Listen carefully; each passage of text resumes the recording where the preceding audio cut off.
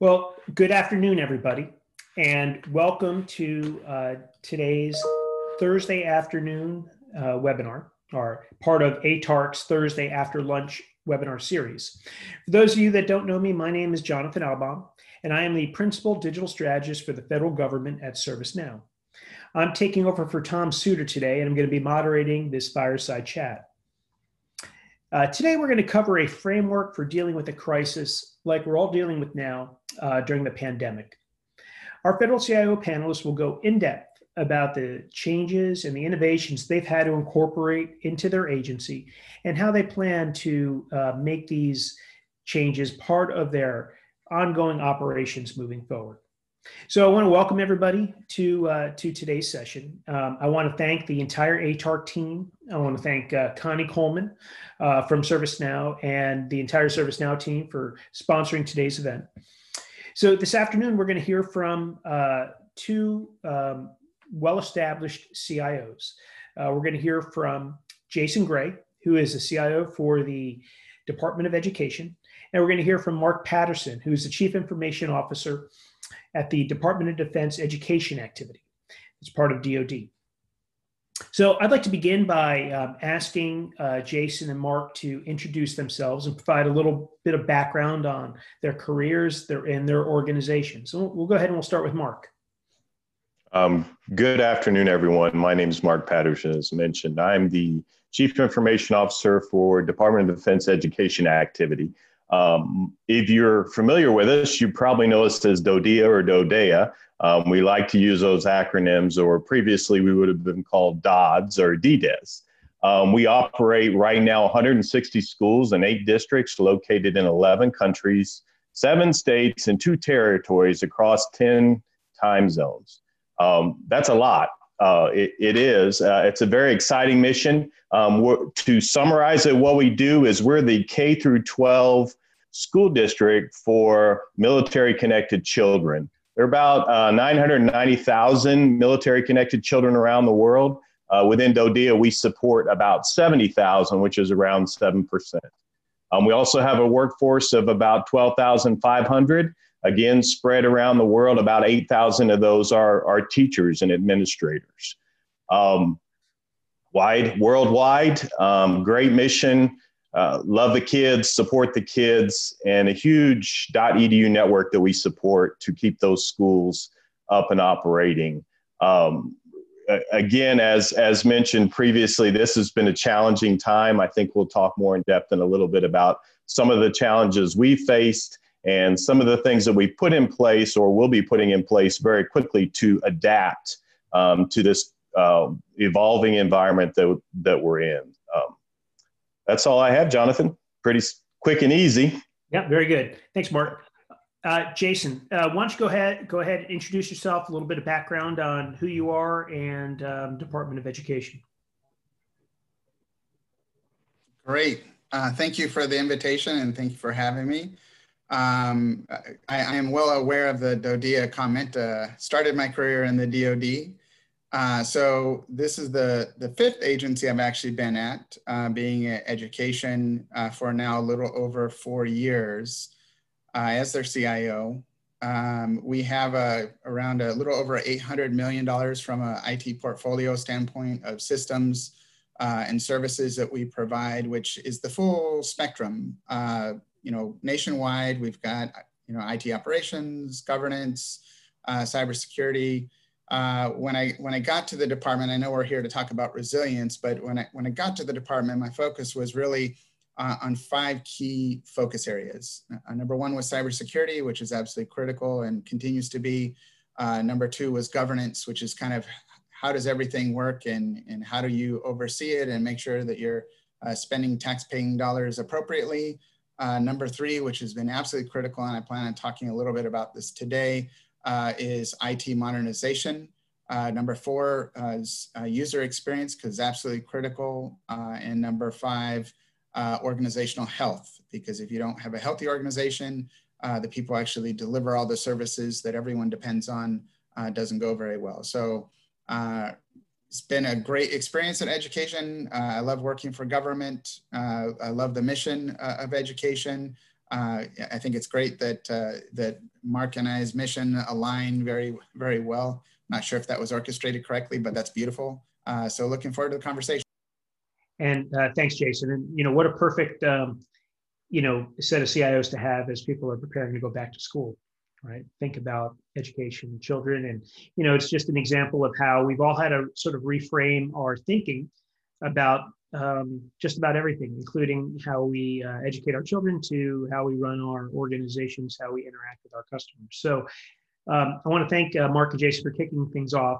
I'm going to go ahead and share a couple of slides that will help frame out some of the questions that we're going to focus on. So let me go ahead and do that.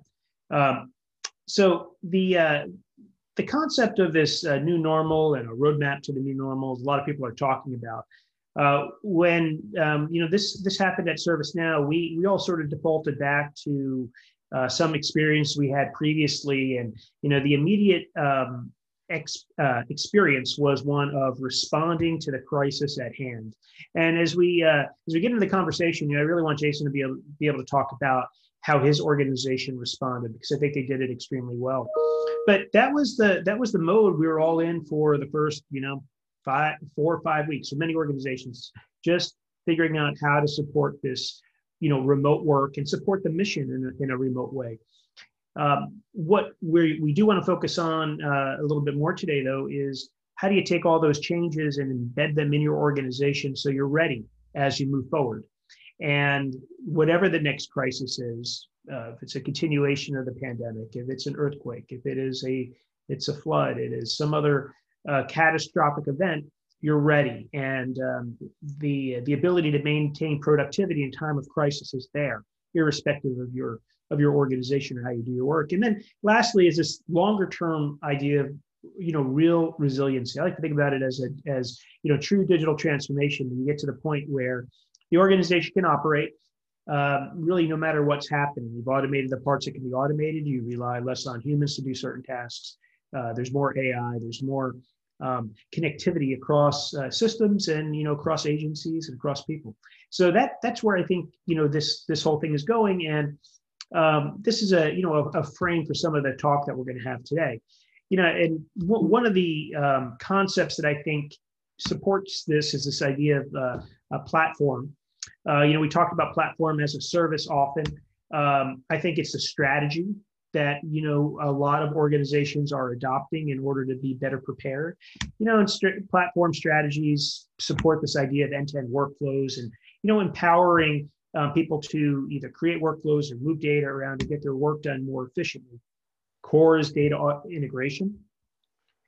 Experiences really matter, I think, in a time like this when there's a lot of uncertainty, and the ability to collaborate has changed for people in this environment because we don't have the same opportunity to interact that we used to. So bringing that online is clearly important. And long term, it's about flexibility, interoperability, being able to see into your processes and your organization to understand how work is going. So it's a strategy built around platforms, I think, is making a difference in some of the organizations I see. And very quickly from a ServiceNow perspective, we talk about platforms all the time. ServiceNow is a platform company. We built a very robust platform. We refer to it as the Now platform, and everything that you know about ServiceNow is sort of baked into that platform. The configuration management database, integration capabilities, developer tools, mobile components, and it's on top of that platform that the IT workflows that IT service management or IT operations or employee workflows for onboarding, offboarding, or customer service workflows, or the ability to build custom workflows through the App Engine. All of those things ride on the Now platform, which is a platform for workflow. The core to it really is the integration with data in a variety of systems, whether they are systems that are quote unquote legacy or they're newer systems. It's the core data that an agency needs. So the integration of that data, leveraging that data via workflow to drive mission outcomes is really, I think, one of the calling cards for a platform company like ServiceNow. And ServiceNow likes to think of ourselves as the platform of the platforms. We can connect the data in very meaningful ways and allow people to interact with it through the tools that they are most comfortable with: web tools, chat tools, mobile devices.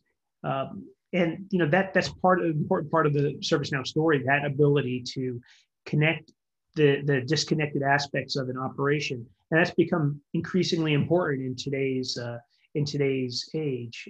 The unstructured collaboration we relied on in the past doesn't necessarily work so well any longer. So as we think about today's questions, whether it's platforms or it's the integration of data, it's the integration of systems, I think a lot of what we'll hear about is increased collaboration and the ability to drive mission outcomes by working together in different ways. So I'm going to go ahead and pause there, and I want to jump into a couple of questions.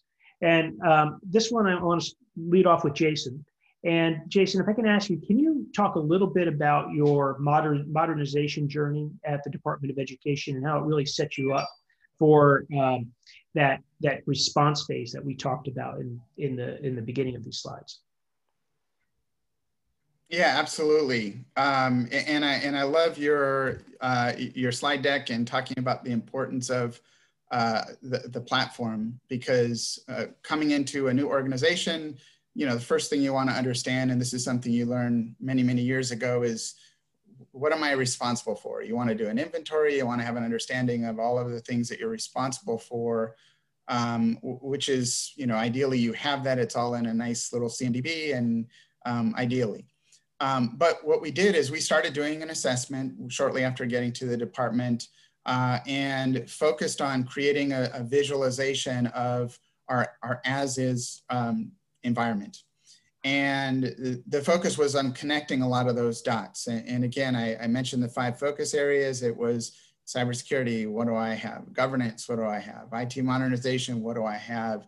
And from there, which literally took a few months to get that done, we thought, okay, well, let's talk about some of the things we want to achieve going forward. And we focused on 3 real key things. When I saw the as-is environment, it was focused on, we had a lot of cloud. Fortunately, at the Department of Education, we're 100% cloud. So while a lot of government is focused on data center optimization, consolidation, at the Department of Education, we're focused on cloud consolidation and optimization because we had a lot of cloud. And so that was one of the key areas. We also looked at rationalization from an application system standpoint, because we realized through the assessment that we had some duplicative services that we were paying for and dependent on, and we looked at ways to consolidate them. And the third key area was automation. How can we automate some of these systems with manual process? So we looked at the as is, then we created a to-be, and then a roadmap to actually get there. And I will say that our IT modernization journey literally kicked off last year. The contracts were awarded. We made our final transition in May of last year, and it could not have come at a more perfect time because in the past environment, we were working with systems that were really slow, where now the impact of the pandemic at the department has been rather insignificant. So timing is everything in life and information technology, right? Jason, when you started down that technology modernization, what kind of leadership support did you get, and how did you make it relevant to the mission of the Department of Education? So that's a great question, and I definitely would attribute a large part of the success to the support that we have had. A large part of my career has been working in healthcare IT, although as time goes on, it's getting less and less. But in healthcare, you need an emergency room. And from my experience, a lot of IT organizations tend to run like an emergency room. But to your point, when you talk about resiliency, it's about creating the more tactical and strategic decisions, of which IT modernization is one of them. So it was really about communicating what we're doing and why we're doing it and the impact of what we're doing as it related. So to give you an example, on day 2, when I got to the department, I was given this long, during an all staff or an all hands meeting, someone had shared that, do you know how much time we waste waiting for our machines to boot up? what was fascinating is on day 3, I was like, wow, what did I get myself into? But that was a key anchor point of, listen, I know that I can make this faster. And we went from around a 20-minute boot up time with all of the layers of stuff that we had to less than 42 seconds through modernization and through the strategy that we had. And that, just from a number standpoint, returned literally over 1,500 hours a day in productivity to the department a day. That's incredible.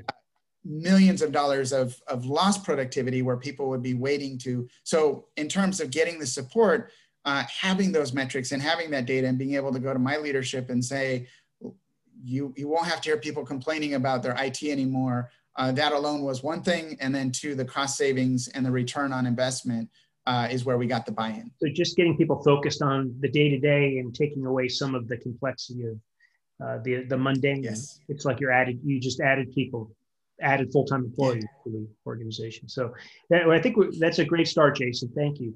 I want to turn to Mark and hear your story, Mark. How did you begin this process of transitioning to remote work, and not just remote work, setting up an environment where children could be educated in a remote way where necessary? We, very similar. I listened to Jason speak, and it's like bringing back the pathway that I'm following as well. So there's a lot of similarities. I will say one of the key things I found, and I've been at DoDEA about 2 years, as we did a lot of that same looking that many of us do when we were new to an organization. One of the areas I identified to look at was partnerships, and begin to develop those partnerships with our different educational organizations out there, externally, partnerships with many of the schools under the Department of Education, to understand how really to run IT, not coming from an educational background, how to run IT in an educational environment. So I had to learn very quickly, because wasn't on board very long. And then here comes this thing called COVID. I call it BC. Before COVID, everything was running smooth. We were starting to rationalize our applications. We'd identified those different platforms that we were moving to. We'd put our foot in the door of cloud migration. We already had a number of, as Jason mentioned, cloud offerings already up and running out there, trying really to pull that together. And then right as we hit the middle of school year last year, around February, South Korea's schools started closing. And then it became this ripple effect. The problem we found, that the challenge, it wasn't a problem, it was a challenge, is that we had to change from a on-prem teacher teaching environment to a fully remote environment and utilize the tools that we had. I'm an old Army soldier, so I'm going to use what I have right now. I know that I will get something in the future, but we have to use what we had. So we had to use those advancements that we made. We had to use those partnerships. And we also had to use what I think a big push of innovation. So when we finally closed our final school, we had 8,500 teachers that weren't necessarily used to teaching in a remote environment. Now they're struggling, they're trying to learn, just like you mentioned, Jonathan, earlier. Students are trying to learn, how does a kindergartner or a first grader now operate in an environment that they're not used to? They're used to watching cartoons. Now they have to watch their teacher, and they have to learn that way. So there was a lot going on from that avenue. We found that communication was very important. Collaboration was key to that. We had some technical challenges with our VPN. We had to do some workarounds. We operate our educational side in G Suites for Education. So we had to quickly expand that environment. We weren't necessarily prepared for where we were going. We definitely weren't prepared for Google Classroom and those other things that now were necessary for that teacher to learn. So we actually made that transition in about a 4-day period. We transitioned from brick and mortar learning for all our schools into the Google Classroom, the G Suites environment, tool sets, enhanced security in about a 4-day period. Was it perfect? No. I think you always have that kid that's going to try to find ways around and try to Google bomb his teacher. We had that, but we found ways to prevent that, and we kept working and working. So as we moved into this environment, I got to give credit to our teachers and teachers around the world. And I think Jason will probably echo that with me, that are facing all these new challenges now, as well as the parents and the students, because it is a totally different learning environment. But from a technology perspective, we had already put a number of things in place that allowed that collaboration and communication. We were already using our platforms. That made change a lot easier. That made communication a lot easier. That made automation a lot easier. Where in the past, we would have had to code a Cold Fusion application that would have taken weeks or multiple people. We could change code. We could modify workflows. We could make those changes very quickly in hours compared to weeks or months as it was previously. So we were prepared. Yeah. I think that's a great point. You know, this is not to say there's never a time to develop a custom application, but most of the time, the things we do are similar across organizations. It's about workflow, to your point. It's about moving data and getting approvals and, you know, various kinds of, related activities. So if you have a platform for workflow and you can use it, you're at the 50-yard line, you know, and you can sprint to the end zone, perhaps. I think there was, Mark, there was something in there that you mentioned that I had a reaction to. You talked about you got the Google Classroom up and running. Technically, it worked. But there's that whole change management piece, not just for the students to learn, but, I come from a family of teachers, and I was with my sister and my sister-in-law recently, and hearing them, a lot of anxiety around teaching in this upcoming school year, and they will be remote in the beginning of the year. What, how did teachers adjust culturally to that kind of change? And, was there a role for your organization in supporting them through that? Oh, yes. So it was a big change for many teachers.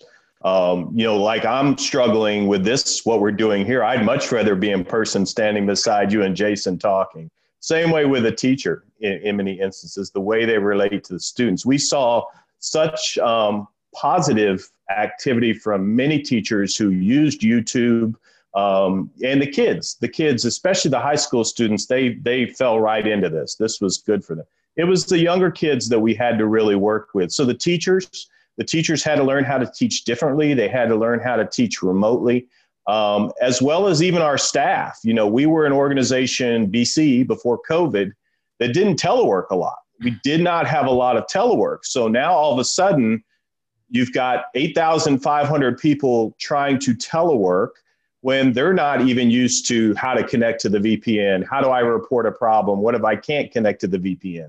So there were a lot of changes in a very short period of time. That's where I think the collaboration and the change management came in. Communication was key. How do I log into the VPN? What do I do? That constant communication helped that teacher, I believe, sort of get more comfortable with teaching in an environment that previously they weren't comfortable with. Some people will never get comfortable with this environment. It's just not doesn't bode well for some people, but these teachers, they overcame. I'll continue to give them props. Hopefully they're not watching this. They'll get big heads, but they did a great job in what they've done. Teachers around the world, I can't say enough as to how they're doing that. So we went to the remote environment. To expand on that a little bit more, we are now operating in 3 environments. We're operating in a brick and mortar environment, we're operating in a remote environment, and we're also operating a virtual school. So in a pattern of 7 months, we've went from 1 operating environment to now operating in 3. So congratulations. I mean, it shows what's possible, right? It's a great, it's a great example. And Jason, let's just switch back to you for a second. As we've been chatting, you shared a story, which hopefully you can share with us, the audience now. You had to make some quick innovations in terms of how you got people PIF cards and badges, and there was some complexity there. That wasn't something, as I understand it, you were anticipating, and you had to react very quickly. Now you have some new capabilities in your environment, it sounds like. So would you please share that story with us? Yeah, absolutely. And I just wanted to add to Mark's comment, though, because I absolutely agree. The partnership and collaboration is key. And I know FITARA does a lot for that, of making sure that the CXO communities work together. But the reality is, if you don't have those partnerships, it's a much heavier lift and challenge. So in terms of some of the challenges, yes, when we I felt like operationally we were in a really good place. Everything was new, everything was modern. We had communicated, this is how the department had while the amount of telework was less than where we're at today, everyone was used to teleworking and knew how to telework and knew how to connect to our VPN solution. So the lift wasn't a lot of that. Literally, and I know I had shared with you before, when the pandemic first hit, our average speed to answer from a call standpoint went to, I think, around 55 seconds. And within 2 days, it was back down to 14 seconds. So everyone was used to the environment. But one of the challenges that we were not anticipating was when people couldn't come in and get PIV cards. The multi-factor authentication, CAC if you're in DoD, that you couldn't get them. So we went to several of the vendors who are providing the services because we're a contractor-owned, contractor-operated IT organization. And this is going to take several weeks or months to actually engineer a solution. The bottom line is we knew that we had around 2 weeks because we were going to be having new employees come into the department, and we needed to be able to provision them equipment that could log in and authenticate to our environment. And very quickly, the teams worked, and within 5 days, 2 of those days being over a weekend, they came up with an approved solution that would allow us to provision equipment, send out equipment to people's homes. So it's really changed the way. But to your point earlier, I think having a platform that could manage that was absolutely critical, because when you have a bunch of requests coming in, and if you didn't have a centralized vehicle to manage all of that and know where your pain points were, that would have been a nightmare. So in the end, the fact that we actually do have a solid platform that actually manages IT requests or service issues and provisioning equipment, whether it's credentialing or issuing equipment, that enabled us to make that a smooth transition than if we hadn't had that. So, but that was just one of the challenges we faced. Well, now you have a new capability in your environment, right? And you can bring people on board remotely, and you can provision them remotely.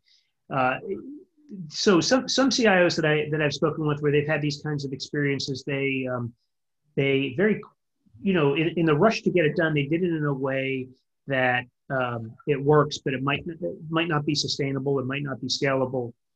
They have to revisit.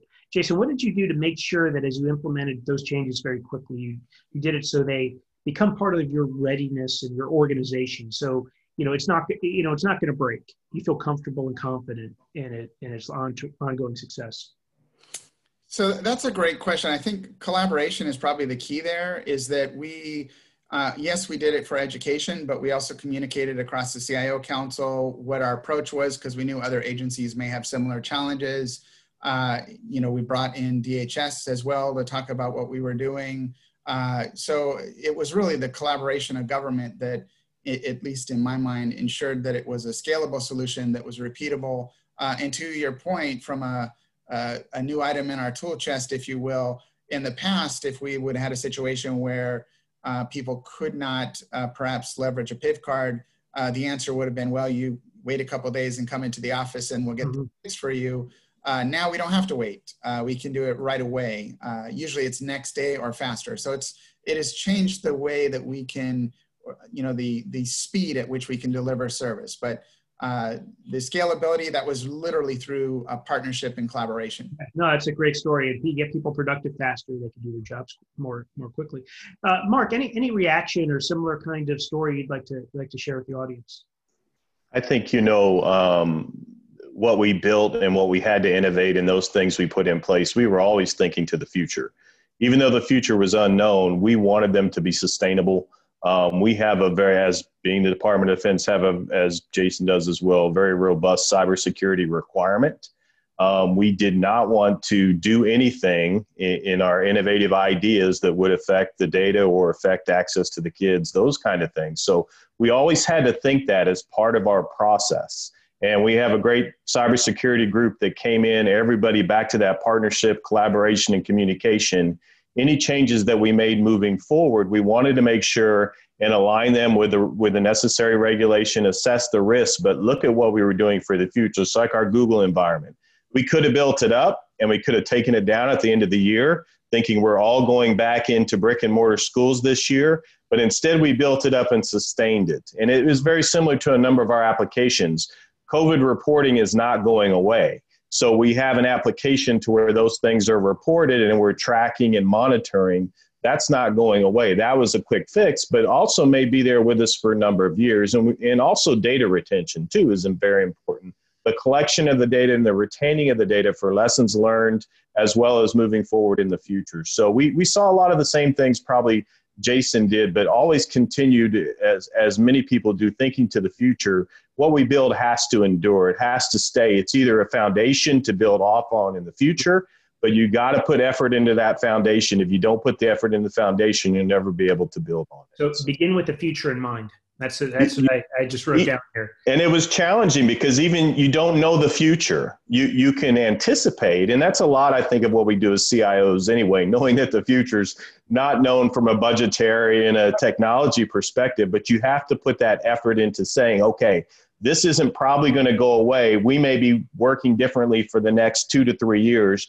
Build it so by year 2, we can relook at it. So. Right. Well, I think it's not a overstatement to say that we live in a highly complex world. It's very interconnected. There are a lot of risks out there. And as we're thinking about running operations that support complex organizations, you need flexibility, you need adaptability, the interoperability we talked about. Those are all things you're describing here. Integration of different technologies very quickly to maintain and achieve long-term business outcomes, mission outcomes. So good story so far. We're gonna pause for just a second, and we're gonna put up a poll to get some audience input. So you're gonna see 2 questions up here now.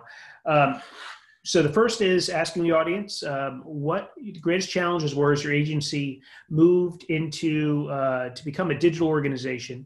And then on a scale of 1 to 5, how challenging was the transition to remote work as as we made these changes related to COVID? So please go ahead and answer the poll, and we'll share the results back. All right.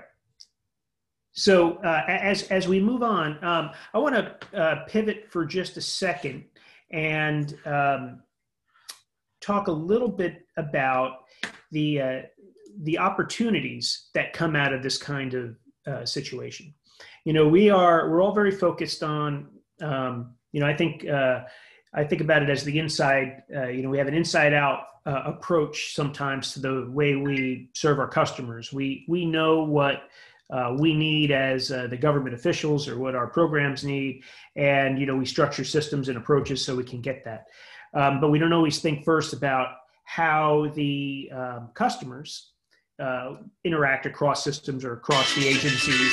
And if we are able to think strategically about the way we have we design our systems and we build, we can meet customers where they are, I think, much more efficiently. So thinking about that idea, working from the outside and working from what your employees need or your students need, what kind of opportunities emerge in this new paradigm, in the new normal, and working remotely for an unknown period of time? What can we do different, and how can we really change the way our agencies work? Start with Jason. Any thoughts or comments we might be able to build upon? Yeah, so that's a tricky question because there's a lot of different possible answers. But I think, and I think Mark hit on this before, I think communication is absolutely critical in terms of making sure that people are informed of not only the capabilities that you have and the capabilities that they have available to them. So when I think about the use of collaboration tools, that has been, prior to COVID or BC, we had around 60,000 sessions a month with the department. And last week we hit over 400,000 sessions in a month. So I think from a collaboration tools and making sure that people understand how to use them and just in terms of capability outside in, I think that is really critical, because it doesn't matter if you have a great set of services if people don't know they're available or don't know how to use them, which goes to the second piece, which is education. Not just communicating, but educating and making sure that people are aware and then of course, receiving feedback. We've got tons of feedback, a lot of it extremely positive, but some of it as in, hey, we didn't think of this problem. And what's fascinating now is because we have thousands of people who are now working remotely, there's other challenges that have come up that, we didn't think of. And I'll just kind of to give some context here. I think one of the things that certainly maybe were in people's minds when we first transitioned from a COVID standpoint to where we're at now was, how can we ensure that people are working and producing? But what's been fascinating is to watch the flip of that, where how can we make sure people are not working too much and disconnecting from work more, because sometimes people feel like they're now always connected. So those are just a couple. Well, thanks, Jason. I think the idea of being a digital organization is really built around that outside-in approach, because you've really changed the way you go about building systems and interacting with customers and employees. And again, I wrote down collaboration and then education, making sure people know what's possible, to give them the ability to work how they want to.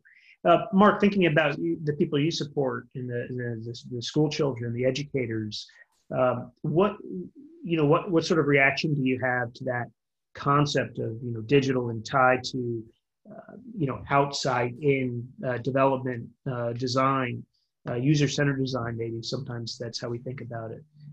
I think people support good outcomes. Sort of to go off of what Jason said as well, our director made a good statement a few months ago about we went from working at home to living at work. And it really seems like that a lot of times the way we are now. But our users, as we, with all that we had going on, the new technologies that they were experiencing, what we were providing to them, it couldn't be with a lot of training. We had to use the KISS method. We had to keep it simple. We had to roll it out and provide some training. It was a much different environment. Previously, we would have had lunch and learns. We would have did all these things to support a rollout. The help desk tech used to be able to come to your desk and help you with your laptop. That doesn't happen anymore. That, the ability to touch and show people things wasn't available. So back to that collaboration and communication. How did we do desktop support? Changed totally from that perspective if they were having a problem. Getting an understanding, getting the necessary training down to the user to be able to utilize whatever that application, whatever that device was, as quickly as possible so they could get it out and moving as well. It was a great partnership with us, with our education technologist, because they're a big part of the education environment as well. And they're working on that technology that supports education. We're side by side with them working on the technology from an information perspective, and there's a great partnership there. That was a big success for us because they're the ones who are more local to the teachers, help the teachers through the technology, everything from how do I work my interactive flat panel to how do I use Google Classroom.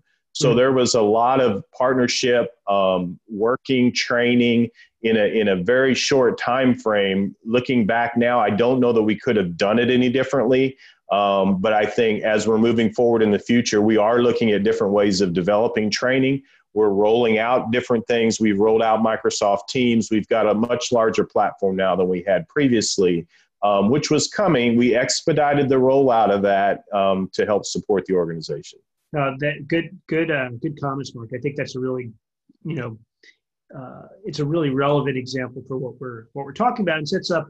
You could apply that approach to a lot of challenges an organization has, whether it's rolling out new technology to support a new program, pandemic, or just the natural change management that occurs over time in an organization. I think that's a really great muscle your organization has that you can flex for different reasons.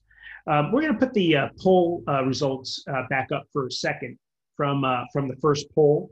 And I thought it was interesting that the biggest challenge was virtual capacities of everything we put up there, because, you know, a lot of it has to do with the collaboration tools, the ability to work under, you know, in new ways, using Microsoft Teams, Zoom, Google Meet, all these different capabilities. So that was the biggest challenge for a lot of people in transition, it sounds like. And then just I thought also, you know, interesting that a lot of organizations, 38%, according to this to our respondents, only had, you know, and it was either not challenging at all for 8%, or 38% said they only had a few challenges. So that transition, while it, you know, may have been a little bit unique within different organizations, the investments that we've been making in IT modernization over the past several years, you know, I worked back when I was in the government just a few years ago, as FITAR rolled out and IT modernization was, you know, really critical in the last administration, getting us started with cloud and moving forward. Those investments really paid off now. May not have seen like it at the time, but they're, I think, core to the difference that you guys are describing, having gotten started. Jason certainly spoke to that. And I think that the, you know, the respondents here are noting that their organizations didn't have tremendous challenges in moving. So I think it's a great sign and a great story for the federal IT community about what we can do if we invest wisely and build our organizations well.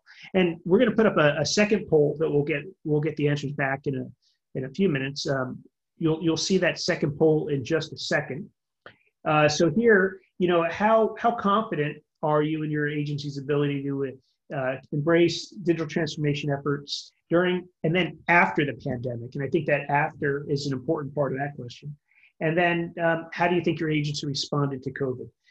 We'll get back to this in a few minutes, but we do have a question that's come in for Jason, and I'd like to see if we can go ahead and address that. So Jason and Mark, feel free to comment this as well.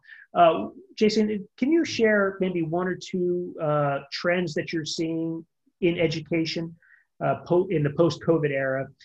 And you know, how does IT support these changes going forward? Yeah, so I think one is as I mentioned briefly before, the use of the collaboration tools that we have from a trend standpoint.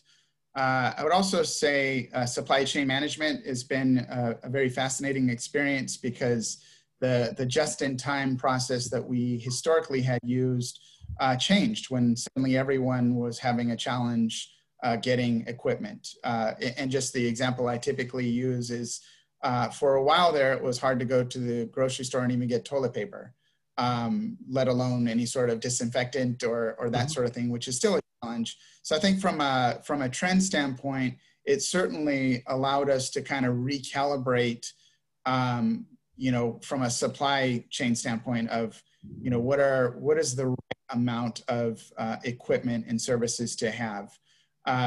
So I think that another area, and I've really tried to focus on 4 key areas, which is enhancing our processes or re-looking at our processes because of the pandemic, looking at our policies. Are there policies that we need to change because of how we respond to the pandemic?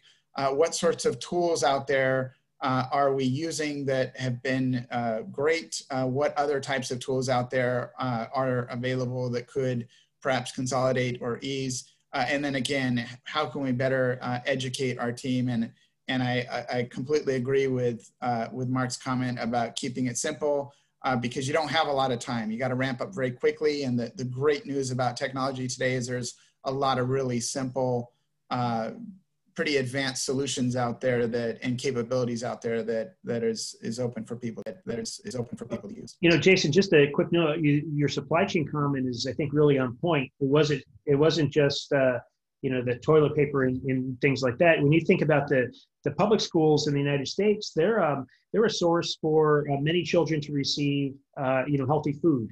I worked at the USDA for a long time. I worked at the Food and Nutrition Service, an agency there, and the school lunch program, the school breakfast program. Those are critical programs for a lot of kids. And those schools close, making sure that there are options for children to to eat, to get the food they deserve. Just as challenging as what you're describing. With the supply chain is really broken down in a lot of ways. So being thinking about how goods and services, data even is able to move through the large ecosystem.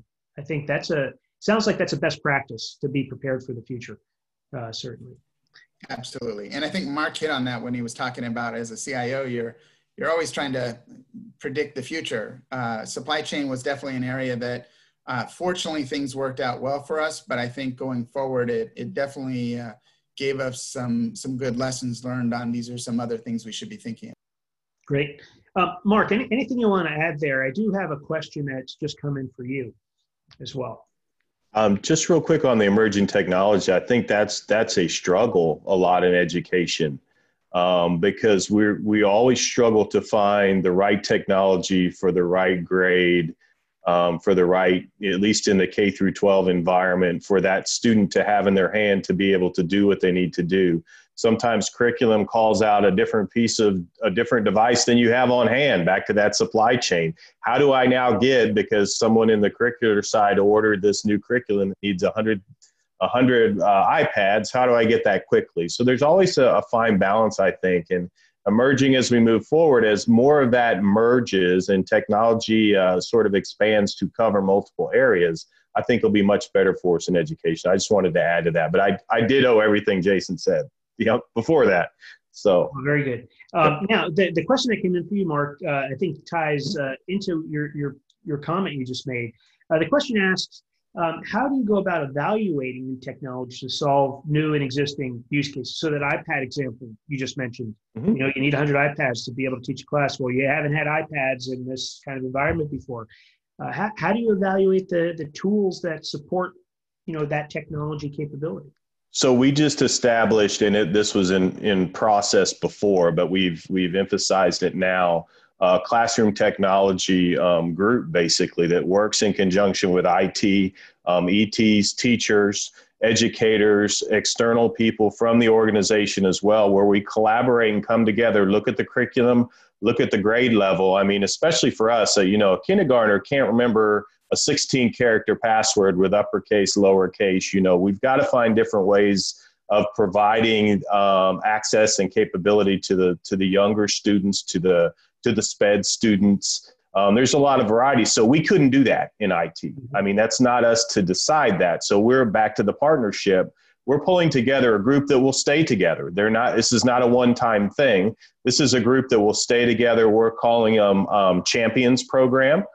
So we have champions out in each school in each region that are part of this group that we're consistently or constantly really identifying new technologies moving forward that align with the curriculum, that align with emerging trends from the educational side of the house, as well as we have cybersecurity in there. We have privacy personnel. Everybody's a part of that group, so we can lay out a good future plan.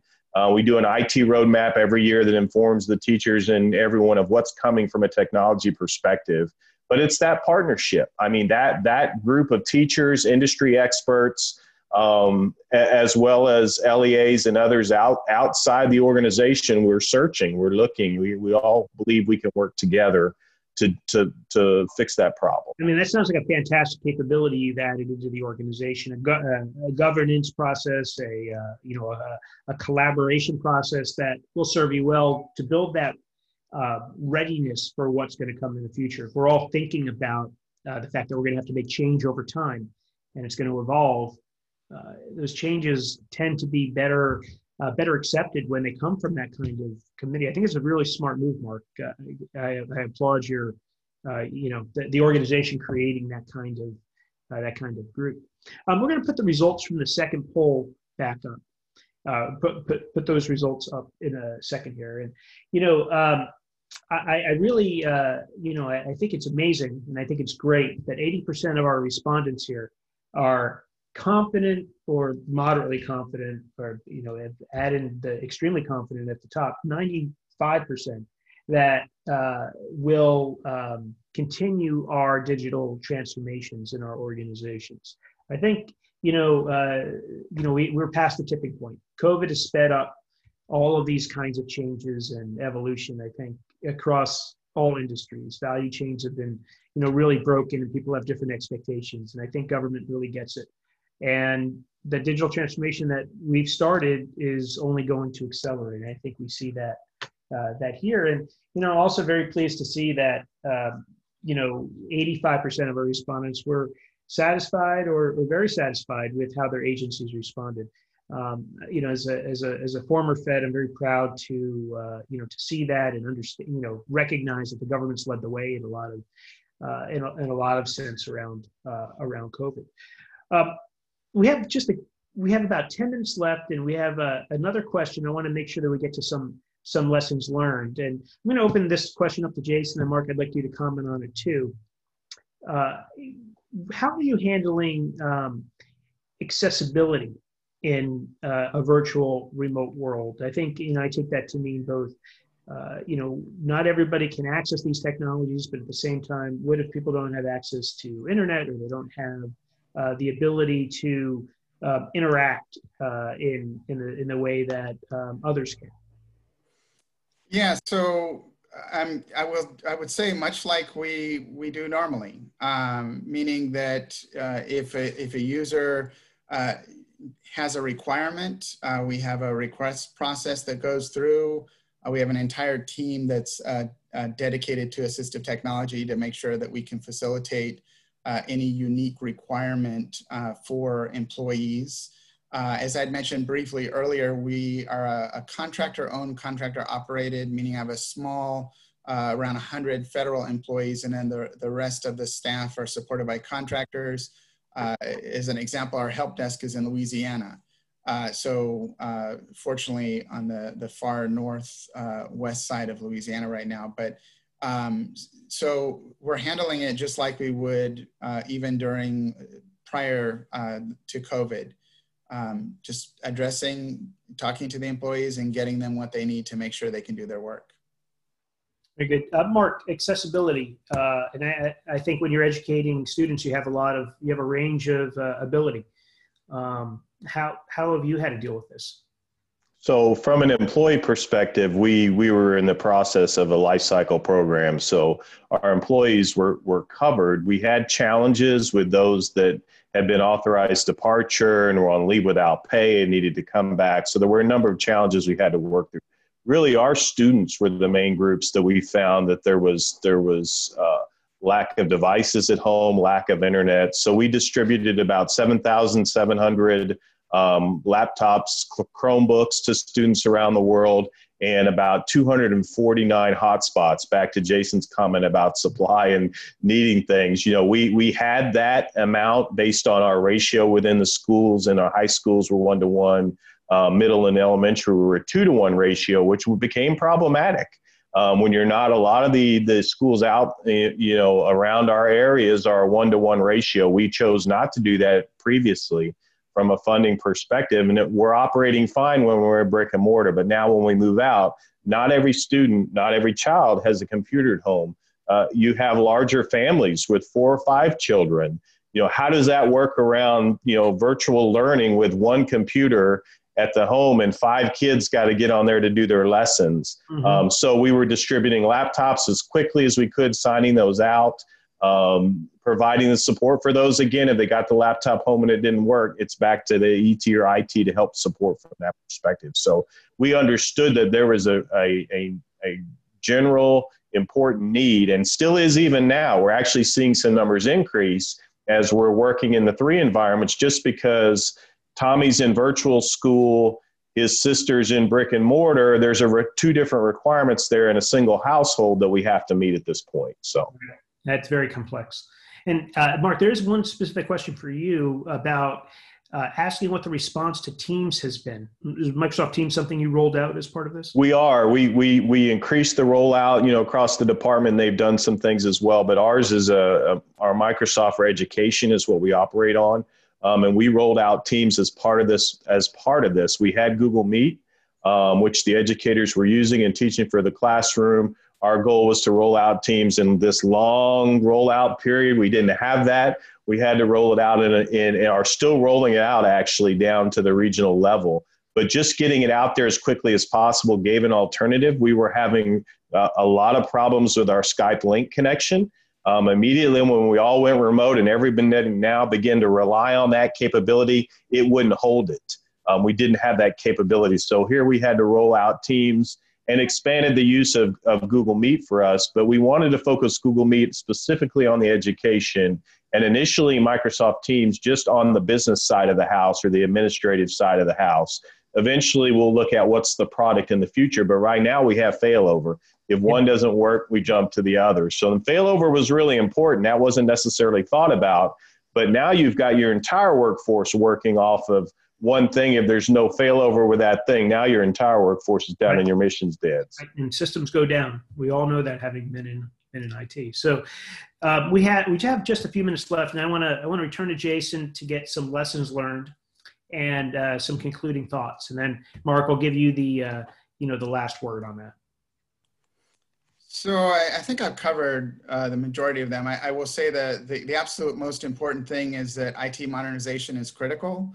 The collaboration and partnership with your leadership and your peers to make sure that they understand the significance and the value add and the ROI on what you're investing in so that you have buy-in is absolutely critical.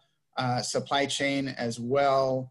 I think the continuity and redundancy and in looking for single points of failure to make sure that you shore those up. I know when we first started this journey, our VPN capability was right at around where the department, a little bit more than what the department needed to have all employees working at the same exact time. And there wasn't a moment that went by where I wasn't thinking, well, what happens if one of those devices fail?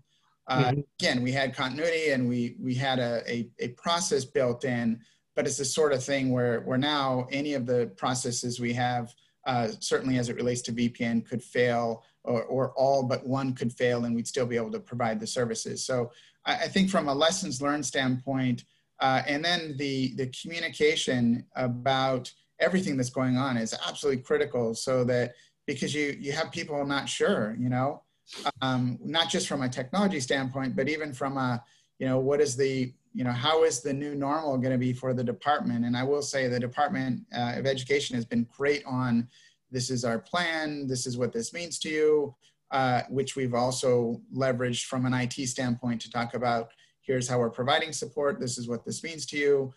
So communicate it's been absolutely critical. Well, thanks, Jason. Mark. I think, we started school the 24th. That was when our biggest opening was, and operating in these three environments has been a challenge. But day one of school is successful. And I think it's taking these lessons learned, looking, as Jason mentioned, to the future, and DoD has also given us guidance of what the future might look like. And beginning to look at the future and taking what we've done and beginning to work towards what will be the new normal, AC after COVID, because it is going to come. We're working towards that, but we always have to keep these lessons learned, I think, and the challenges that we faced and overcome. We'll face more, but at least in the back of our minds as we're planning forward, we've gained knowledge. We've gained, and Jason mentioned about his VPN. Ours was the same way. If we weren't in 3 time zones, we would have failed. But the fact that we were in 3 time zones, I could watch the numbers, and I watched the numbers climbed up and get almost to the top of that VPN, sweating to say, oh no, who's going to be the first one to get kicked out? Hopefully not the director.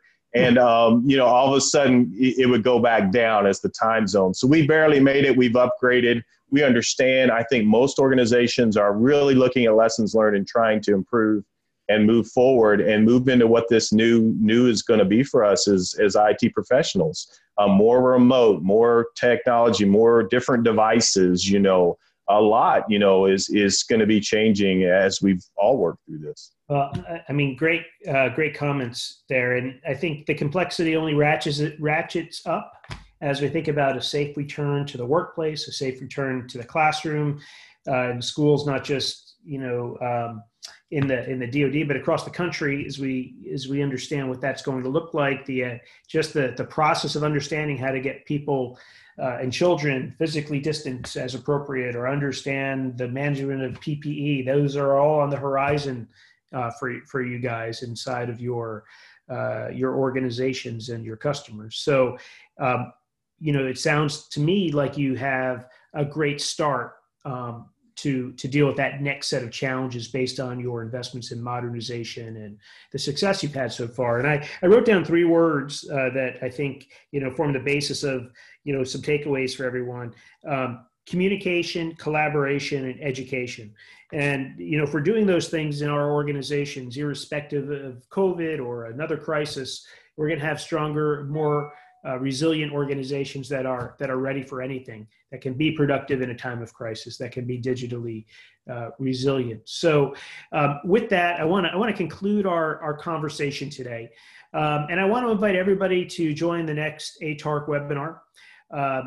Next week on Thursday, September 3rd, we're going to have another conversation where we're going to have some subject matter experts focus on the cultural shifts that are happening in the federal DevOps ecosystem as a result of COVID-19, and how agencies are continuing to update their systems despite workforce changes. So you can see the upcoming webinar here, and I hope that you're able to join.